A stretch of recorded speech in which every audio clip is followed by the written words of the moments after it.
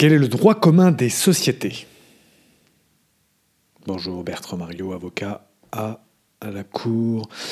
Il s'agit tout simplement des articles 1832 à 1873 du Code civil, insérés dans un titre 9 des sociétés. Ces articles représentent le socle commun à toutes les formes de société.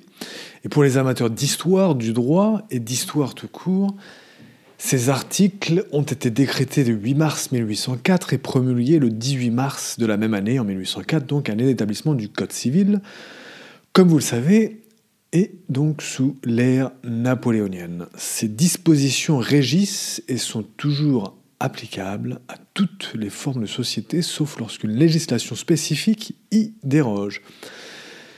Les sociétés commerciales ainsi que les sociétés civiles rentrent dans le champ d'application de ce droit commun.